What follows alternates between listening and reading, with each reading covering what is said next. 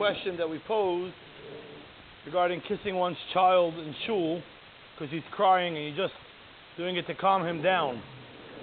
Is that permitted or is that not permitted? So we discussed the lashon of the Ramah that one is not allowed to kiss their child out of love in shul because you can't compare, or you shouldn't be comparing the love to your children versus HaKadosh Baruch Hu. And yet the Sefer Chassidim says a little bit of a different lashon. He says that it's just a bizayin to be kissing in shul. So the obvious ma'amokim to apply to this is a Rashi in Masechtas Avodah Zarah. Rashi says on the Gemara where it says when Ulu used to come home from yeshiva, what used to happen. So we're going to skip what happened over there, but Rashi says as follows: Derech bnei Adam k'shiyotzi mibeis hakneses. What's normal is when a person leaves shul, miyad hu noishik la'aviv v'la'imay. Apparently that was the minhag. You would right away go kiss your mother, your father, and your mother, ulegadol mimenu, or to anybody greater than him, ba'arkuva or b'patz yadav mishum kavod. That was the minhag. Rashi says when you left the shul, you went over to your father, you went over to your mother, or to the gadol, and you kissed them on the arkuva. Who knows what the arkuva is? And the patz yadav. That's what you kiss. Now Rashi, first of all, two things. Rashi says when you left the shul. It sounds like from Rashi, says the Afikim Maginim, and we'll read it inside tomorrow.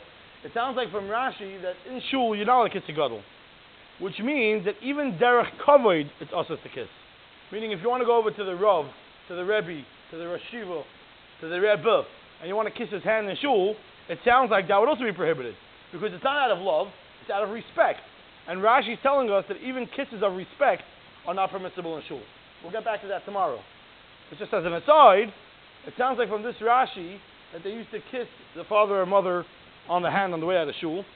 This reminds of a minhag of the Arizal that some people have. I grew up having this minhag, and we'll read it from the Chidah. The Chidah says, Al pi HaKabbalah, Yenashik yidei aviv v'imoy lefnei kiddush. Person should kiss his father and or his mother's hand before kiddush. V'yichavim l'kayim mitzvahs kibud aveim, and have in mind to mekayim mitzvahs kibud aveim.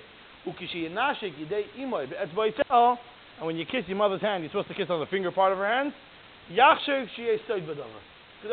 just think that there's a big soid in this. Forget, you don't have to know what's going on. But know that that's what it is. And every Friday night, we grew up, after my father benched me, we went over to my mother, and that was part of the way it went. Where it got lost in my family, I'm not sure. But that's how I grew up. But the point is that there's an inyan to kiss. Now, this Rashi reminds of that, because if you look at the Gemara, the Gemara says when you leave shul, the Gemara is talking about specifically Ula. Ula, we know from other places in the Shas, wouldn't come home till only Friday afternoon. He would come home.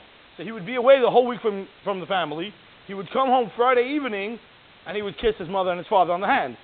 Says the Beis Yaakov in the Chuvas that it sounds like this Ula, this Rashi, is B'Yisoidoi Apisoid, the Arizal, the Nakuda that one is supposed to kiss his father and or his mother on Friday night.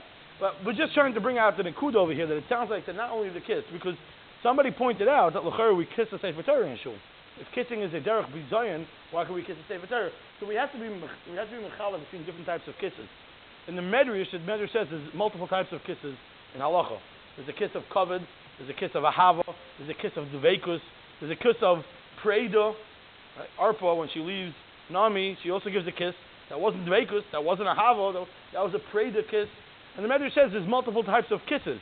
So we have to figure that out. Also, what is that kiss when your child is crying that you want to give him? What category does it fall under? Don't embarrass me, you're making too much noise. Like, what's that kiss? And that would help us understand if it's permitted or if it's not permitted. But for now, let's just realize that, first of all, there's a inyan to kiss your parents on the hand when you leave shul. According to Rashi, I'll be Arizal Friday night, especially your mother, have in mind that the soid in the inyan, but it seems to be Bekar already in the Rishonim, in Rashi HaKadosh, that this was the minhag. From that, what we do see from Rashi is that he waited till he left shul. Meaning in shul, even a kiss down covered would be a problematic kiss.